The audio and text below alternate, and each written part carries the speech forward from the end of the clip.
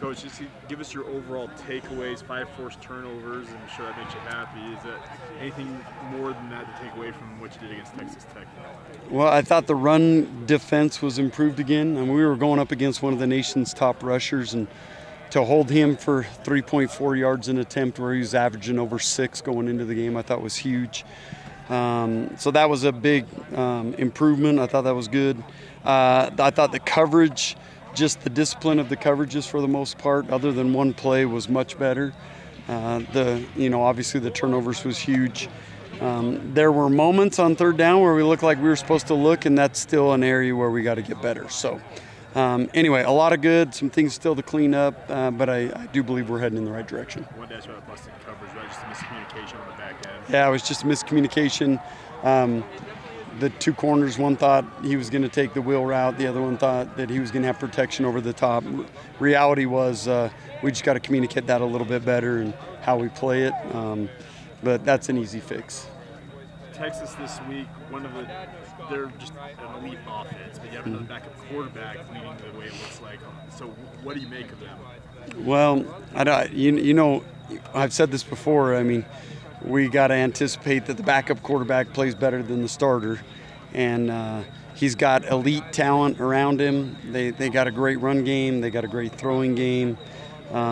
We got to do some things, obviously, to try to confuse just them in the run game and the throw game. But, this is business as usual. We need to just handle our business first and foremost, and it doesn't really matter who's the quarterback out there. We got to expect they're going to play their best. Do you have any connection to Sark whatsoever? I know you played at Utah, but kind of that same era in a way.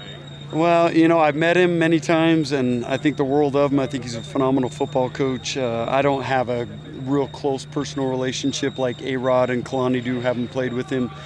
There are a few coaches on that staff that I do know very, very well, and think the world of what they're doing and who they are as coaches.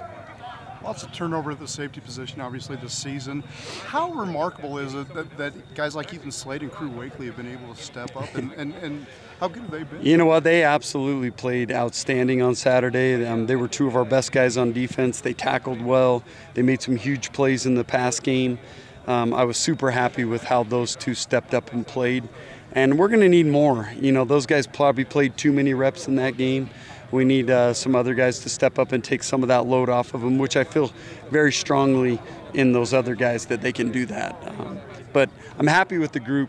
Adversity strikes, I've said it all along. Someone's got to step up and play well, and I thought those two did a great job on Saturday. How remarkable is a guy with Crew that didn't play defense in high school at all, has had basically 2 practice sessions playing safety, and is able to do what he's doing out there? Well, we loved him in high school as a safety. He was super physical. Even though he's playing quarterback, we loved his physicality. We loved his intensity. So we've known about him as a defensive player for a long time. It's just now that we're having the opportunity to let him showcase what he can do on the side of the ball. And like I say, he played very well on Saturday. As far as the defense goes, obviously not a lot went right against TCU.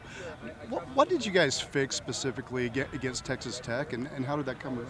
Well, the weird thing about the TCU game, there actually was a lot that went right. I mean, we did a good job of getting them into third and longs. We just did a poor job of executing that down in distance. And I thought the rush defense that day was better than it had been. So there was a lot of good things we did, and then a lot of poor things that really hurt us. I liked the way that we rebounded and solidified a lot of that pass defense issues that we had against TCU. That was a big deal going into that Texas Tech game. Jay, I don't know if you addressed this because I stepped in late, but blitz packages. How do you kind of philosophy-wise determine when you're going to kind of bring that extra pressure versus when to drop back? Well, it's hard. It's off some of their tendencies. It's off breaking my tendencies. It's fill the game. It's what we like to certain protections that they do. These last 2 weeks we haven't blitzed quite as much just because the way they spread you out and they just beat everything with the ball. Blitzing's not necessarily the best way to get after some of those run and shoot teams, and so you got to be judicious on how you bring them, where you bring it, and just pick your spots. I thought we did a pretty good job with that on Saturday. Do you feel like, before a play, do you have a pretty good idea if a blitz is going to get home or if they're going to pick it up, or is it just kind of how it plays out? No, I think there's times where you're calling a blitz because you think it's going to be the best play for that call, and then there's other times where you call the blitz, and you're really more wanting pressure in the quarterback's face for what's going to occur in the coverage. They're all different on how we use them.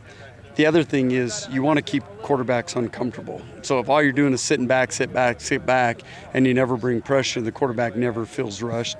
That's not necessarily the way I like to handle it. So we bring pressures to keep the quarterbacks on their toes and know that they can't just sit there and pat the balls when we do drop coverage. I was talking to Eddie. He talked about how much fun it is occasionally to be that guy called on to use his speed and try and get in the backfield. You bring different guys. You brought a safety blitz, I think.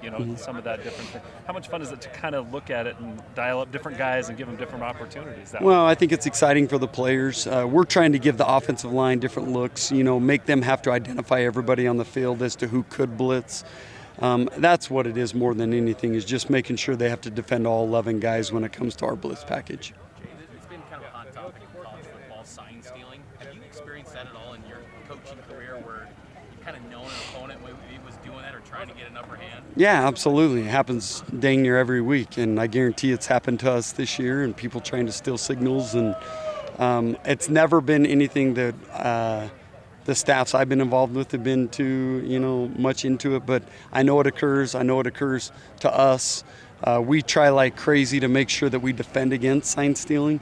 That's why you have multiple signalers, you have boards, you have different things to try to make sure they can't do that, wristbands. But, this has been a thing in college football and in the NFL for years and years. This is nothing new.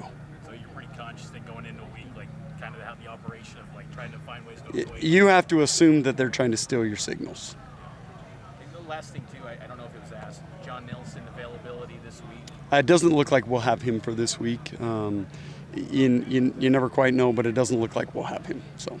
You also may have addressed this with Texas. What do you see from them as you get ready to play? Super talented, great speed, as you would expect from Texas. They have some really, really great O-linemen that I like the way they play.